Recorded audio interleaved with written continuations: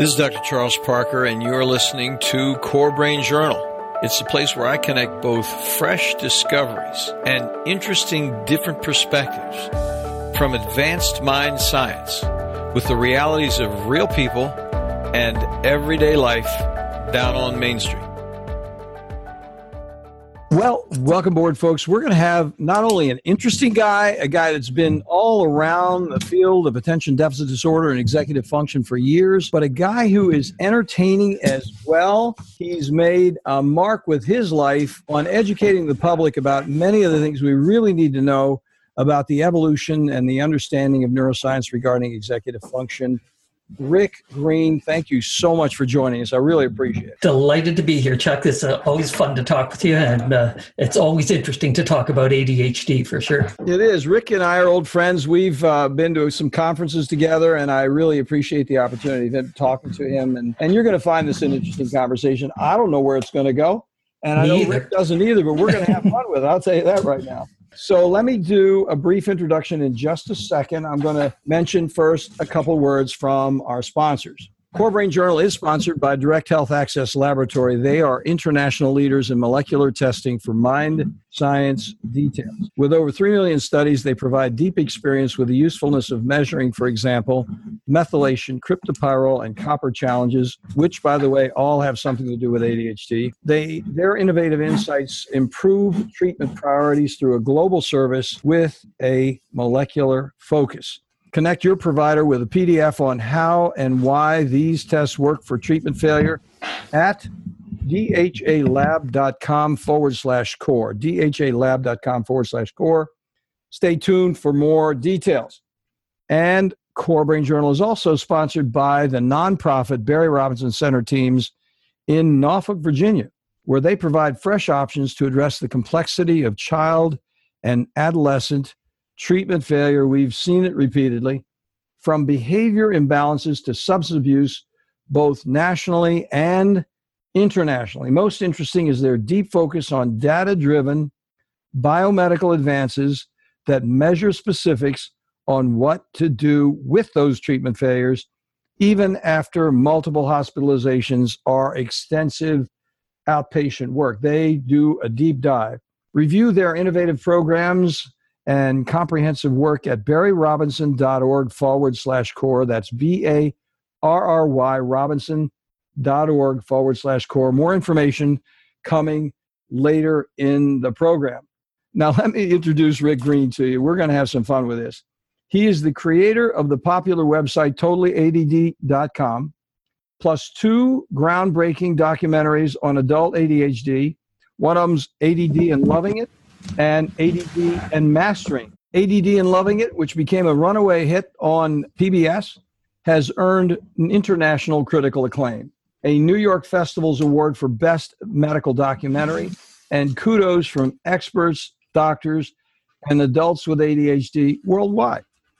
The Center for Addiction and Mental Health, CAMH Foundation, gave Rick their Celebrity Transforming Lives Award, asserting that in a 1-hour program, Rick has transformed how we actually view this disorder. And it really did. Fans have sent thousands of emails thanking Rick for bringing humor and humanity to adults struggling with ADHD, attention deficit hyperactivity disorder. Since then, Rick has produced scores of videos for TotallyADD.com on every single aspect of this neurodevelopmental disorder, featuring 75 of the world's best ADHD experts. These include videos on the power of a holistic approach to ADHD and a video about the role of a certified coach who understands ADHD, something Rick knows firsthand. Coaching is a very valuable part of recovery with ADHD. He's passionate about being an advocate for both adults with ADHD and has spoken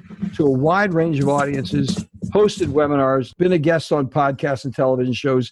He is an experienced guy. His award-winning, coast-to-coast, internationally acclaimed mental disorder. That was my one-man show. My award-winning. It broke me up, Rick. I was trying to, I read that earlier. It's like, oh gosh, this is wild. Yeah, so that was the one-man show I did, telling basically the story of growing up, undiagnosed, getting diagnosed after my son was diagnosed, and I was 47 at the time, and everything's starting to fall into place. And anyone who's been diagnosed, any adult, especially after a certain age, it's transformational. It can't be anything less than, I think. It depends what you do with it, of course, with that information. And many people are so, unfortunately, so overwhelmed, they kind of, well, what am I going to do at my age? And my answer to that is, there's plenty you can do at any age. But it was so interesting, and it was such a lightning bolt. And for me, this aha moment, and they just kept falling one after another. Aha, this is why, that explains. No wonder I've never written a screenplay, and yet I've written 700 episodes of skit comedy for radio and television. A screenplay takes 6 months. I'm not going to stick with something like that. I can write 4 scenes for the Red Green Show in one day. Guess what I'm going to go do? So it was really, one of the videos we have on the site is called Embracing the Diagnosis, and I really did embrace it. But what happened, and the reason I ended up, doing all of this work, is that there was a huge amount of resistance. Now, this was back in the year 2001, I guess. So adult ADHD was still not on many people's radar. ADHD was still, and still today, is burdened by all kinds of, back then it was just poor parenting, and now it's the internet and so on. And certainly there are things that can contribute to that. But I was so shocked at people's dismissal in the face of what I was experiencing, how different life was, how much better things got. So there was kind of a reaction. One of the hallmarks of people with ADHD is overly sensitive, and sensitive to rejection and criticism. We don't necessarily handle it well, and I didn't. But I turned it around and I used it. I'm going to show you.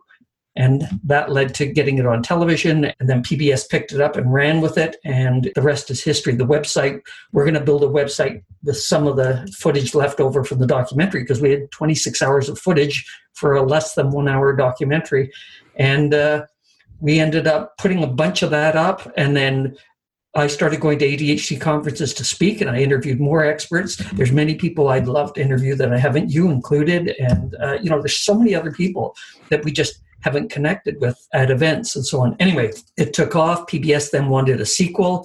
We were a hit, their darling, for many years. And it's still running just this year. A station, I think in New York or New Hampshire, one of the stations, PBS station, finally picked it up for the first time.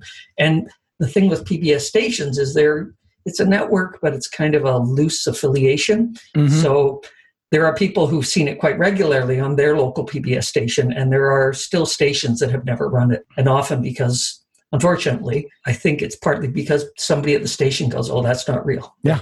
That's just, we're not, or that's controversial, or they're just drugging kids, or whatever it is. So it's been an ongoing crusade, but it's been really fun. And as I say in the talks that I give, it's at the beginning, I often say who's excited and who's nervous and who was dragged here by their spouse, on the understanding if you don't come to tonight, there will be no nookie for a year. And I said, you have my permission to leave if you're here under duress, but I got to warn you, this is really interesting. It is interesting stuff, because it's kind of an existential conversation about who you are, where you begin and the disorder ends. And I remember asking one doctor, it might have been Tony Rothstein at University of Pennsylvania, and I said, after the camera was off, I said, it's like, how much of me is free will, and how much of anyone is free will? And he said, yeah, that's the question. It's people who say I'm sports minded. Well, what does that mean? It means you're getting chemical payoffs for certain things. I'm math oriented. I love language.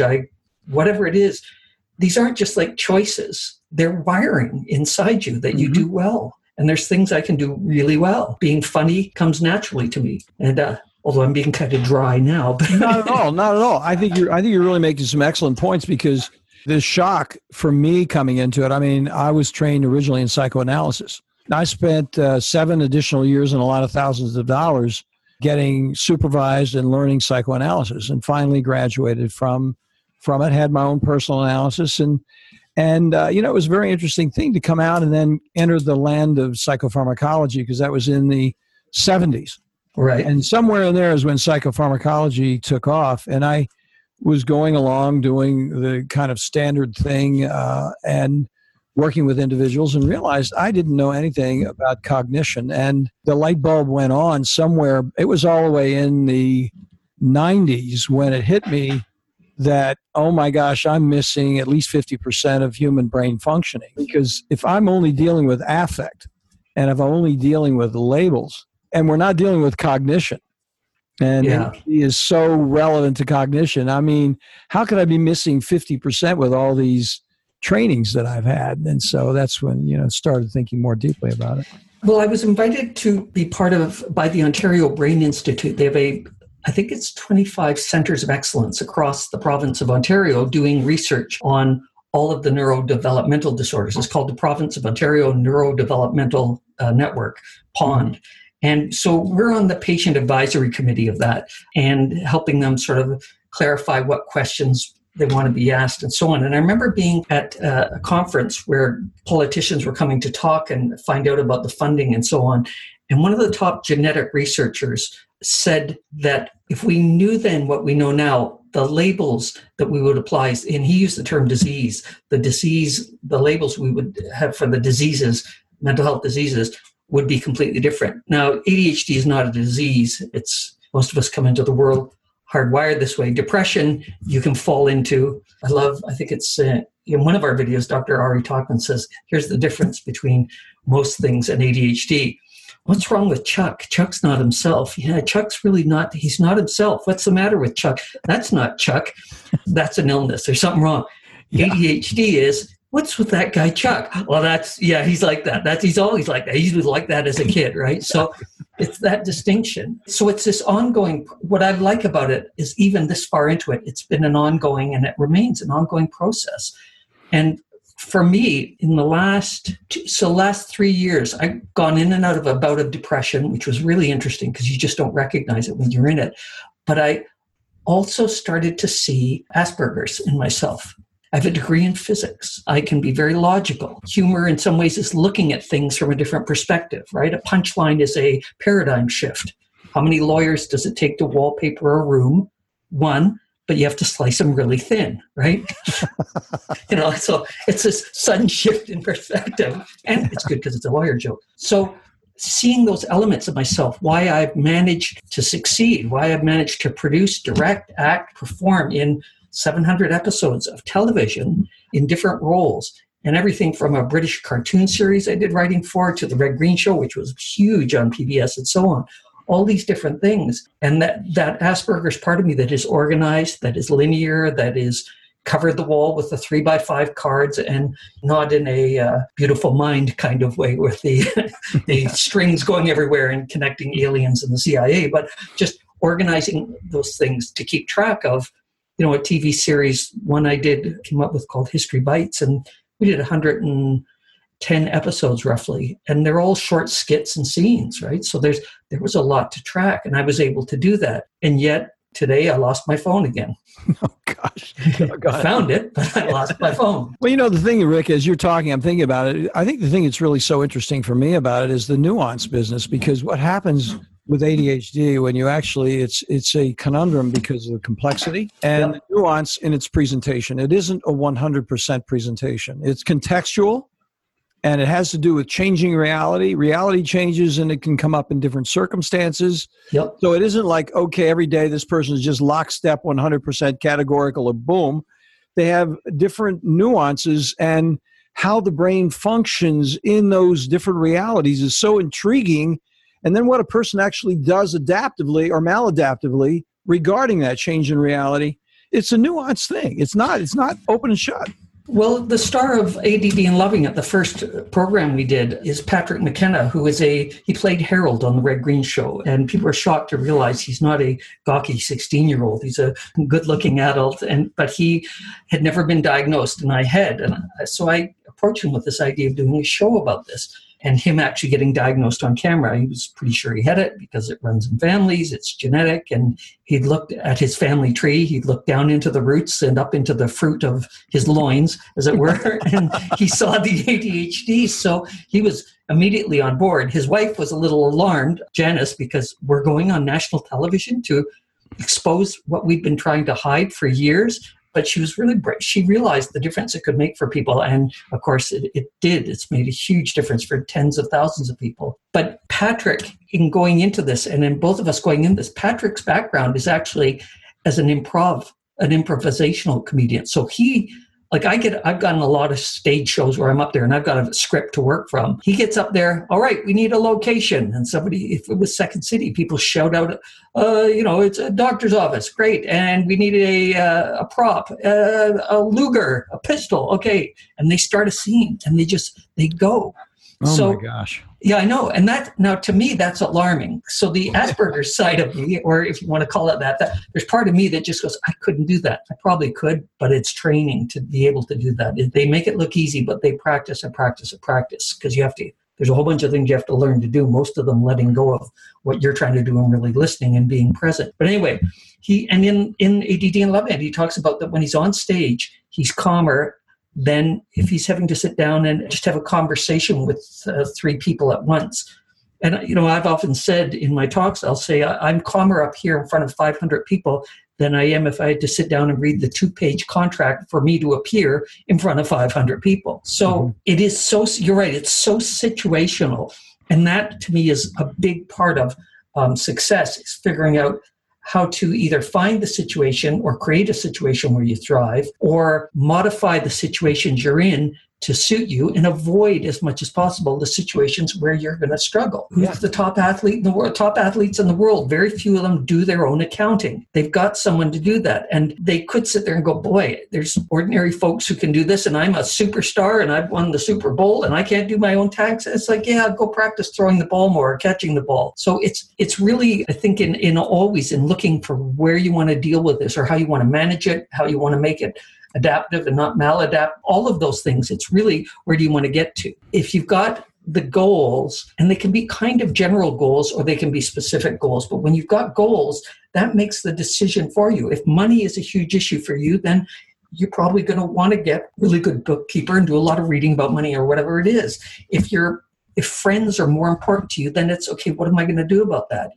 How do I develop the friendships? Money's great, that's nice, but it's not my biggest issue. I'll get a job that pays well. And I'm a big fan of people, by the way, of kids who don't know what they want to do, go learn a trade. I have a friend, he's a crane operator, operates one of these big cranes, and now he's actually teaching other people to operate cranes because they're desperately short of qualified people because everybody looks down on blue-collar work. He's making like $130 or $150 an hour operating a crane. The guys who drive the dump truck up and then drive the dump truck away are making $60 an hour. So now this is, in Canada, so it's probably $9 in the States because of the, but like, wow. Anyway, so yeah, you've got to figure out what it is what matters to you. And that's hard because I think with ADHD, we tend to look around and try to fit in and it's hard for us to pause and kind of go in and ask, what is it I want? What is it that makes me happy? Where were the moments when I was happiest? And to even ask friends, what do you think I should be doing? What is I'm good at? If you're a parent and you're worried about your parenting skills, ask your best friend or 2 or 3 friends, what kind of parent am I? And they'll tell you how great you are, and you'll bawl your eyes out. You don't know it. All you see is, I forgot this, I missed out on that, I wasn't there for this, or whatever it is. It's like, no. In fact, I asked my own kids, I said, I feel like a bad dad. And my daughter said, you're the best dad ever. And it meant everything. So we're not good at looking inside necessarily. And that's why I like having support group. And I really like the idea of either a coach or a therapist. But therapist, if you've had childhood trauma and there's stuff to get over, if you've been abused in one way or another, then I think psychotherapy, because you're going to have ghosts no matter what you do. Even if you say, I pushed past it, well, that's one way. Maybe you suppressed it and it's just draining you. It's like, this ton of weight you're carrying. But for ADHD, I'm a big fan of coaching, of good coaching, certified coaching. Let's talk about that in just a minute, because I want to elaborate on that. Before we go, I just wanted to quickly say something about what you were saying, because I was juxtaposing what you were talking about, the person's view of themselves and the PBS stations that didn't carry the show. And really they're very similar in the sense that the human mind is so reflexly reptilian. It gets into reductionistic thinking. And if you can't wrap your hands around it very specifically, then there's something wrong with it. And you really want to move away from it or somehow negate it because it's going to be destructive because you can't wrap your hands around it. You don't have a means, a way to actually connect with it. So since we don't understand, let's not get into it. And that's what goes on. And that happens with an individual viewing themselves. And it happens with PBS stations thinking about what are we going to air because they don't really understand the nuance implications and the benefit of understanding it. They don't really see that. So then as a result. Yeah. And I've had both experiences where I remember being on it was before we went on the air in one city, and the co-host who hosted the classical music show on the local NPR station said to me, so which pharmaceutical company sponsored because he'd seen the documentary, right? Or some of it. And I was like, yeah, nobody sponsored this. Nobody sponsors the website. It's all independent. It's all sponsored or funded by people buying the videos. Some people make donations, whatever it is. And then the flip side of that was, and in fact, I call it in my one-man show that you mentioned at the beginning, my award-winning coast-to-coast mental disorder. I talk about the turning point is really the night in Chicago on the air when I arrived at the studio and I'd come from, I think, Arizona and San Diego, where they had 7 or 8 people on phones, volunteers waiting. And they were trying to figure out how to set up the cameras so they could actually look like all the phones were manned or womened or peopled. And anyway, so I arrived in Chicago, huge studio, and they've got 30 people on phones. And my thought is, okay, this is going to be a little interesting. And the director says to me, wonderful guy, I have 2 co-hosts. One stays with me and the other one sort of does the intros and extras for every time they take a break. We hope you're enjoying the program. And if you are, why not make us a gift and so on. Yeah. And they said, the first break will be 5 minutes long. Nobody calls on that first break. The second break will be 5 to 7 minutes long. It's the third break. That's where we'll go the full 20 minutes and so on and so on. And okay, got it. So there's an hour and a half and only 57 minutes of that is the program or whatever it is. And the rest is pledge breaks. So that first break comes and the host says, well, you hope you're enjoying. Let's go over to Rick and Carol. I'm not going to say her name, Carol. And they come over to us and I talk and the phone rings. One of the phones rings. And it's such a surprise that she actually on the air said, well, thank you for that call. And we kept going. And before we went back to the other host, the phone rang again. And when they went back to her, and the first girl, called her Diane, Diane's supposed to send us out to the commercial break or back to the program. The phone rings 3 more times. And now the floor director is gesturing. They're coming back to us. What? Oh, okay. We were supposed to only be 3 minutes. They come back to us. We continue on. The phones are ringing. It goes back. The end of the break ends. Finally, Diane sends us, let's go back to the program. We go back to the program. The director comes on the floor. Okay, we're going to move things around. And I said, that was 5 minutes, was it? That felt a lot. Don't worry about it. Don't worry about it. We go to the second break. We start and the phones are ringing. This is supposed to be the 7-minute break. We'll make it up later. And they're coming faster now. There's shorter and shorter gaps between the breaks, between these 3 breaks. And the phones are going nuts. And then it ends and we're back. And that felt like 15. How long was that? Don't worry about it. We'll make it up. The program ends. Well, we hope you've enjoyed the program. If you're interested in the package, and if you call now and make a gift as a thank you, we'll send you your copy of ADD and Love and blah, blah, blah. And we go back and we go forth and the phones are ringing. And I turn around and look and all 30 people are on the phones. And because the phones died down suddenly, I thought, oh dear. So I said to the co-host, when they went over to Diane, I asked Carol, I said, I guess we're going to lose people. No, there's an overflow room. There are operators standing by. So, and then the people behind us start hanging up and they finish their taking the pledge. They hang it up. The phones are ringing again. And then they come back to us maybe the third time. And suddenly just before Carol had said to me, I just want you to know how important what you're doing is. People don't get it. And I said, oh, thank you, in my cheerful tone. We're on the air and she suddenly says, I just want to let you know that this is a real disorder and that we almost lost our son. And she starts pouring her heart out and I get choked up just thinking about it. And I'm standing there and I'm going misty and she is just speaking from her heart about the damage and the stigma and the ignorance and the cruel whatever. She didn't talk much about it, but it was all there. She'd been through the grinder with her child and she's going at it. And I look up and past the cameraman, you can see the floor director and the director and all the production people, right? They're all frozen and they're all looking at her because they worked with her for years and nobody knew this. And then the phone stopped ringing. And the reason they stopped ringing is because everybody was calling in to make a play, just suddenly frozen in their chair going, oh my God. Listening. And they're all listening. And she pours it out. And at that point, when she finished, we go back to Diane a bit. The phones just went, it was nuts. It went on and on and on.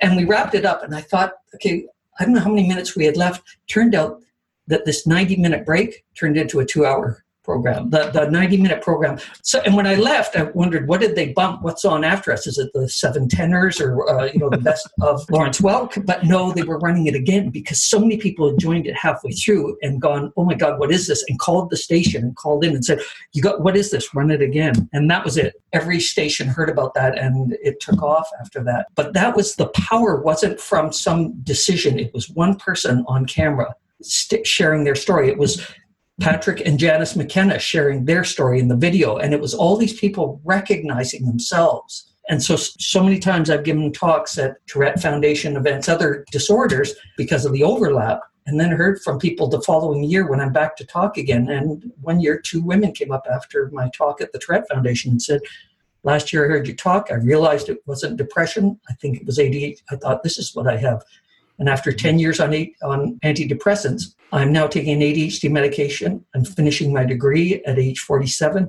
My house is clean. My kids aren't ashamed to bring the grandkids over. They're crying. I'm crying. It's amazing. So the potential for me is huge around this. That's the other reason I'm doing this. If it was a disorder where take this pill and it will prevent you having these seizures, there's not a lot to do with that, right? Yeah.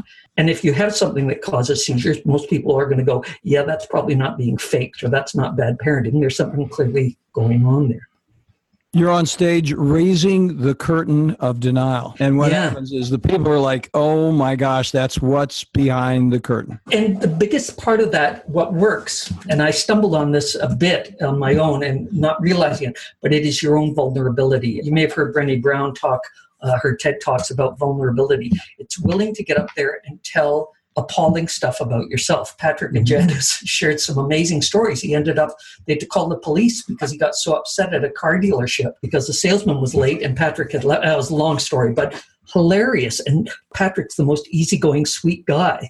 And they had to call the cops. And he talks openly about having to use cannabis to get through the day at certain points because he didn't understand what was going on and didn't realize there was probably a better alternative than plant that actually, given all the scientific evidence, actually lower your memory and other things. It calms you, sure, and you think you can focus better. It's a good temporary measure, but it is not effective over long term because it actually interferes with that dopamine reception. Yeah. It just blocks those receptors and then you can't find the bathroom. No, exactly. And there's a video on the site called ADHD and Cannabis, and it's a full-length program, but it is a popular one because so many people are looking for validation or wondering why it didn't work when they tried it, or they're concerned about a loved one who swears it helps. And the scientific evidence is there for that. And that's been the fun part is once we had the program done, since then we've done a full program on anger and emotion, which has been one on emotional sensitivity and physical sensitivity, which is, I was 6 or 7 years into this before that even appeared on my radar. And that was the idea that, loud noises, noisy rooms, crowded places, parties with all kinds of faces. No wonder I hate going to those things. Here's why. And again, now looking and going, that's a bit of the Asperger. My wife pointing out that when I talk, I tend not to look people in the eye sometimes. You're doing a good job of it now, buddy. Yeah. Yeah, I think it's the contextual thing. The context of reality and the overload, when a person's really bright like you are and you have so many things going on at one time, then how do you keep tracking without actually, if you look at a person, then you might start thinking about something else. Whereas if you could stay with the thought line and get that sentence out, you're going to be done with it and you're going to be somewhere further down the road. And I think that's why writing, for me, I wasn't a writer. I didn't get high marks in English. I didn't get high marks in anything, to be honest, except a few courses that were interesting to me. But I got higher marks in relativity and quantum mechanics than I did in basic electricity and magnetism because it was so boring.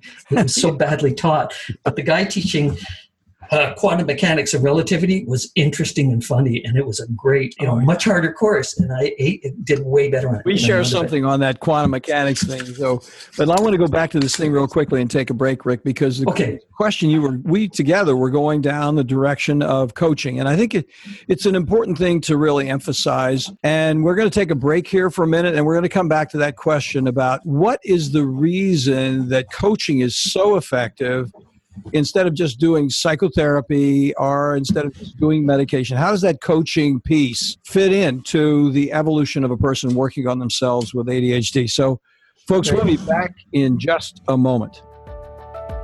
Well, you folks already know that here at Core Brain Journal, we're on a mission to introduce you to resources that make significant contributions to the investigation of those predictable mind science applications.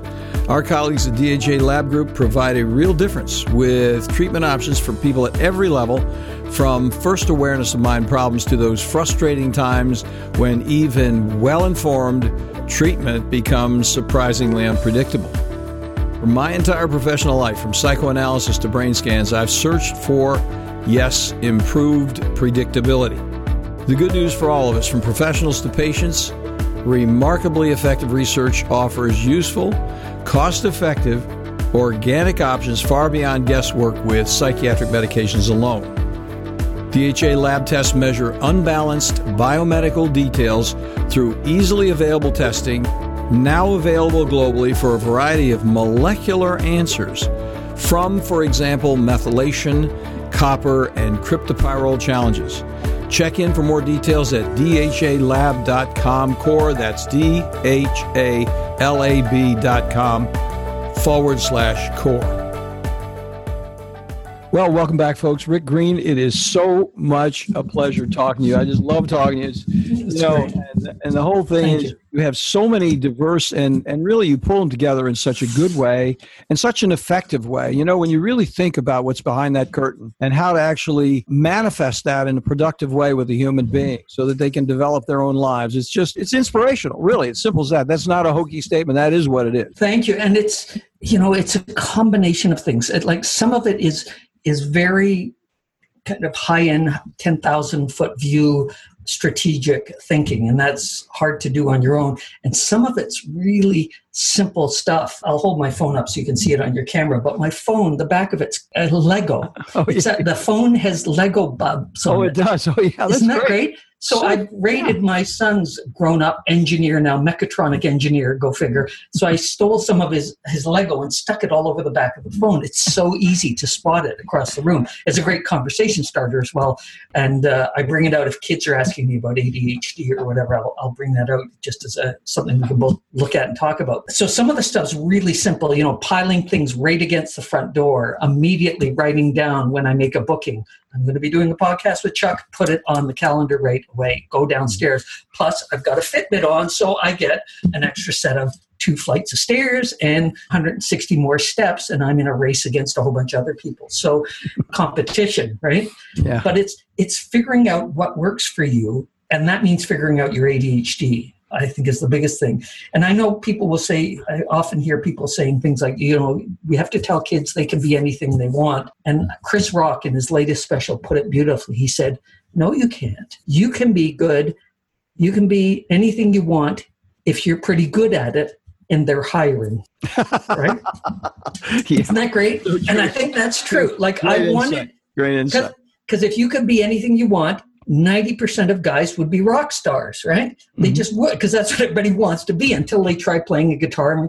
And I wanted to be a magician and went, I don't have these guys must have 24-inch long fingers and giant hands because I can do some really good magic, but it's never going to be at the quality of somebody who's got bigger hands. I'm never going to play in the NBA, and I can't skate, and it's a little late to learn how to skate if I want to get into the NHL and play hockey. But what I like about coaching is the coaching ideally then goes, so what is it about being a magician that you love? Then you go, okay, so it's not the magic because it's a lot of hard work and it's hours and days and years of practice. What is it?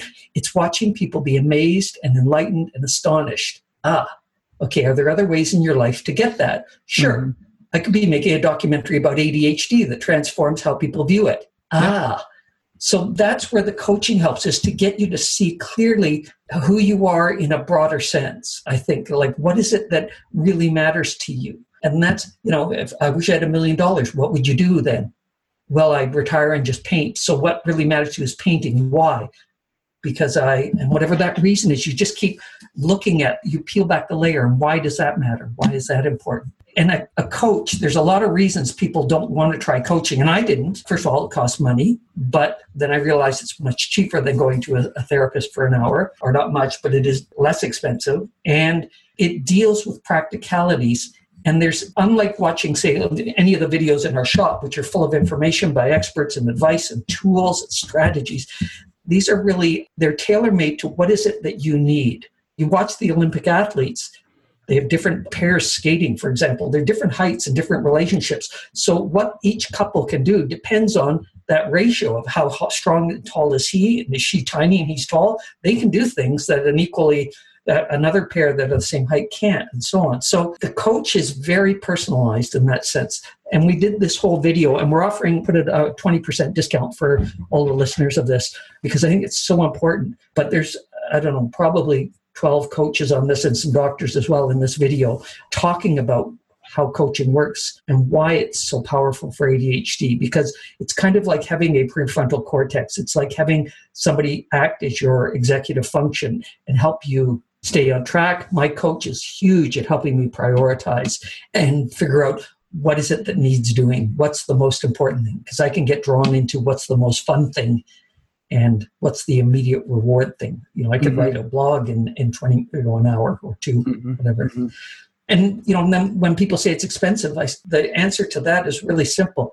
So you want to set goals for the coaching. So if it's going to cost you $500 to get coached every 2 weeks for 3 months, then one of your goals should be that your income goes up by $2,000. So you make it worth it. You include in part of the coaching is, I want to increase my income, if that's an issue for you, if coaching is a problem. And my coach is quite flexible. So sometimes, some weeks we're doing a full hour, and sometimes I'm just sending off an email every other day at the end of the day, and he's just coming back with, sounds good, have you considered this? And he has given me some terrific strategies to work with. One of them was, I just felt overwhelmed again and again, and he said, well, why don't you do a theme week? Just work on video this week, then next week blog. And it was like, brilliant. Or theme months even. And that's been really helpful, as opposed to scattered all over the place. Well, and I think the thing that you're saying there, you're saying this, I'm just going to say it slightly differently, because what happens with psychotherapy, being a recovering psychotherapist, is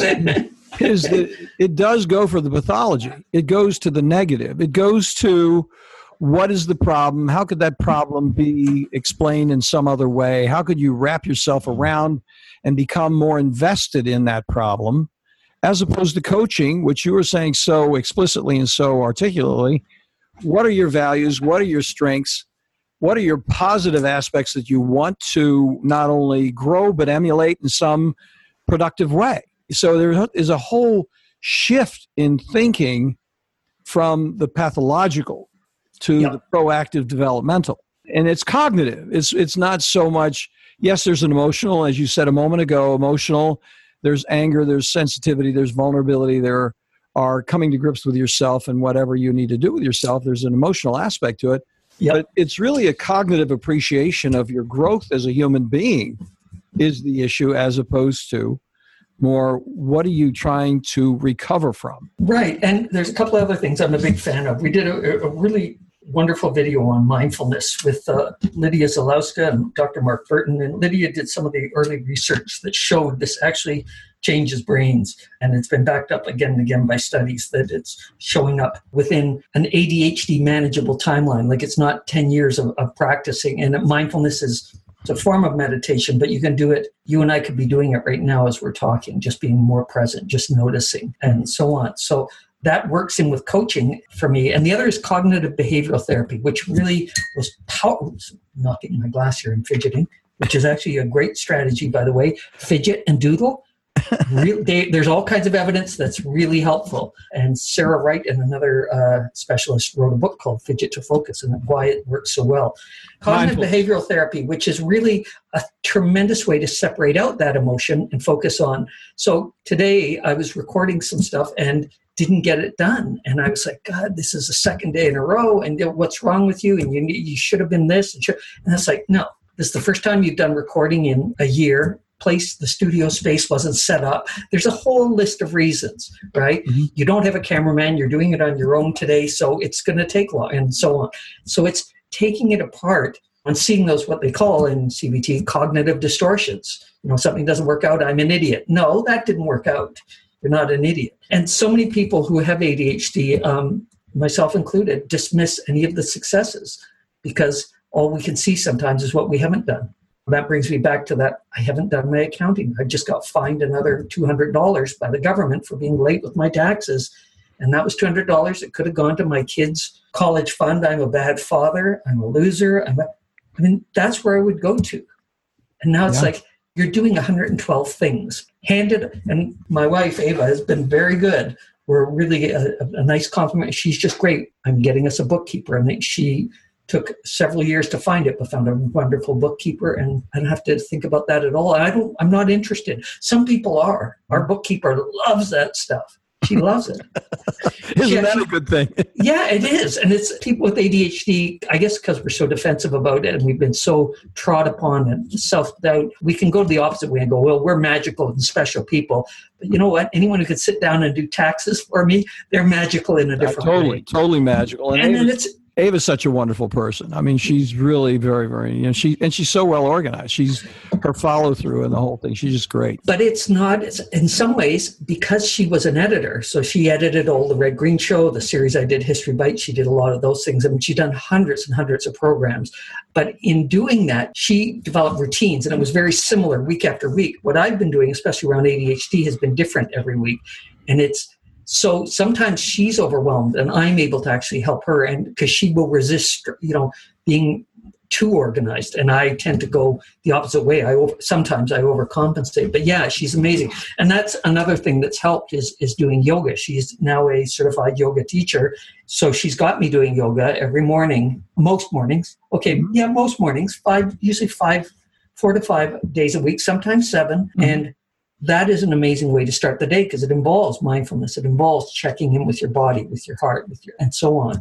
And that's crucial because our mind is not going to slow down and allow us to do that unless we train it to. And the evidence is we can train it. We can train ourselves to do many different things. Whether you're Jill, the neuro researcher, Jill Bolt Taylor, who had the stroke and yet managed to come back and retrain herself to walk and talk and do all these things using different parts of her brain that were undamaged. We're adaptive creatures. And I think it's just so important to have, that's why I like the coach. The coach is just there. Coach isn't more successful than me. The coach doesn't know more about comedy than me or video than me. But a golf coach, a hockey coach, a basketball coach, or even an executive business coach, they're not better at basketball or any of those other things, but they can see whoever the greatest golfer is now, say it's still Tiger Woods, or in his heyday, Tiger Woods, he had coaches. The greatest vocalists and singers in the world have vocal coaches, and you don't know it, but everybody who sings, and you can look at Steven Tyler, say from Aerosmith, I'd be willing to bet that he has a number of vocal coaches. And the biggest knock I've heard now about Adele, the singer, is that she doesn't have a vocal coach, and she's going to ruin her voice in the next 5 years because of the way she's singing. Yeah. Oh. This was told to me by a woman who's strongly connected in the music industry. She said everyone just rolls their eyes and goes, oh, I wish she'd get some training. Yeah, she's got a gift. She's got the passion. She's got the pipes. She has a natural resonance. And this was told to me by an opera singer who then became actually a life coach. But she said it's a big problem because you've got this instrument. And yeah, you can pick up the guitar or any instrument and eventually learn to play. But why not have, you want to learn to play guitar, you can pick away at it. But if you got to see some video where John Lennon or whoever is putting their fingers on the guitar, you'd learn faster. And if you had someone showing you C, A minor, F, and G, this would save you months of. Yeah. So that's what the thing with the coach for me at my age is, I don't have time to try and figure this out anymore. Because why do I want to figure out something that thousands of other people have figured out, right? Yeah, yeah. What's the answer? Good, because I want to get to places that no one's been to. I want to get to go to the next level. Where is it that nobody's done? And without bragging, I'd say was making a funny, interesting, entertaining, expert-filled documentary about ADHD. Nobody had done that, right? So I was happy to let the camera people do what they do and the sound people and the makeup people. And here's what I brought to the mix. So we're going to have this link in there because coaching, I think, is a very relevant point for everyone that's listening to this. If they've stayed with us through this conversation, Rick, coaching is absolutely relevant. And I think it's really cool that you have this coaching program. So let's talk about that as we close and really tighten that piece so that people can get into it. Yeah, so this is a video we made. It features a lot of coaches. It actually has, I think, 5 of us who are non-coaches. Ava's in it and a few other people, Jimmy, who worked here, and a couple of other of the students. We made this video. It's about coaching. And it's set up as if it's a coaching call between a whole bunch of different people. It's quite funny and it's amusing and so on. But it addresses all of the doubts and questions and concerns that anyone has about coaching. Is it valuable? It also really gets into what coaching does and doesn't do. And that's the thing is, it's one thing to have a vague idea that you'd have someone helping you, but it's so different from that. It's someone asking, well, what would you do about that? What would work for you? What has worked in the past? It's, in some ways, they're drawing the answers out of you that you have, which is so rewarding because somehow you've made it to whatever age you're at, 20, 30, 40, 50. You've made it here. At some point, you managed to get food into your mouth, right? And find a place to sleep. So you've had some successes. And even if you regret all the stuff that didn't work out, maybe you've even learned some things about what you do well, what you don't do well. And this video is great. It's I think it's close to an hour long. It's got all of these experts. So you're hearing from a wide range of people. They explain how it works. You don't have to go anywhere. Oh, I live in so-and-so. It doesn't matter because there's Skype and there's Zoom and there's phones and there's phone plans and so on and so on. So it's an amazing video. It's fun. So that link is going to be on the show notes, folks. But how do you actually articulate that? You got a coupon code with the word coach, and the link would be where? The link should be in that. See, I'm not the computer guy who does it, but it should be there. And if you click on the link, it'll take you there. And when it says coupon code, I think it is in the process of, and the shop has been reorganized and so on. So it may take a moment to find it. Don't worry about it. I like the tease. Hey, we've got a tease. We're going to get people over to the show notes. Okay, where all the links are. You know, the heck with it. I don't have it right here on the front of it. So it's going to be there on the show notes, folks. And you can go over and see. I'm going to put a picture of Rick up there. And we're going to get the whole thing going and put his various activities up there so people can link on them and get with it. Yeah, and by all means, check out the website. Whatever the issues are you're dealing with, there's probably a video in our shop for it, and there's all the free videos. And if you've got people in your life who are not believing, people at work who are dismissive, whatever, we have some really powerful videos on that, on dealing with stigma, on facing the world. There's one on disclosure called To Tell or Not to Tell. So some really powerful advice. And what I like about it is, you know, for somebody in a small town who may not have any access to anyone who knows anything about ADHD, you get to hear from Hallowell and Rady and Gina Pera and all of these people, legendary Kate Kelly, all of these people. There's this huge vault of knowledge and wisdom and experience. So it's worth looking at. So I'm going to have an apology. I know what's going on here is when you sent it out, the link was buried and it didn't come across. So the link was not explicit. It's behind the, so that's why we'll copy it and put it in the show notes, folks. So Great. Rick, thank you so much for coming on board. It's really nice renewing our relationship and our chance to talk again. I look forward to seeing you again in the near future, going to one of the meetings and popping in to see you. And thank you so much for spending the time. I appreciate it. Well, thank you, Chuck, for having me. It's a pleasure to talk with you. You've got a keen mind and it's always interesting, So well, thank you very much. We'll do it again sometime. Thank you, everyone, for listening. Thank you. Have a good one, Rick. You too. Thank you. Thanks for listening to Core Brain Journal. We're working every day behind the scenes to bring you reports that connect research benches with those street trenches. Here we share the complexity of mind science because, as you know, details really do matter. One of the most pervasive, misunderstood challenges is how commonplace medications, like those written for ADHD, are used so regularly without clear guidelines. If you think you'd like more specifics, take a minute to download my 2-page PDF packed with video links and references on the absolute essentials of how to start ADHD medications. They're easily available at corebrainjournal.com/start. Thanks for listening. Do connect and stay tuned. Together we can make a difference.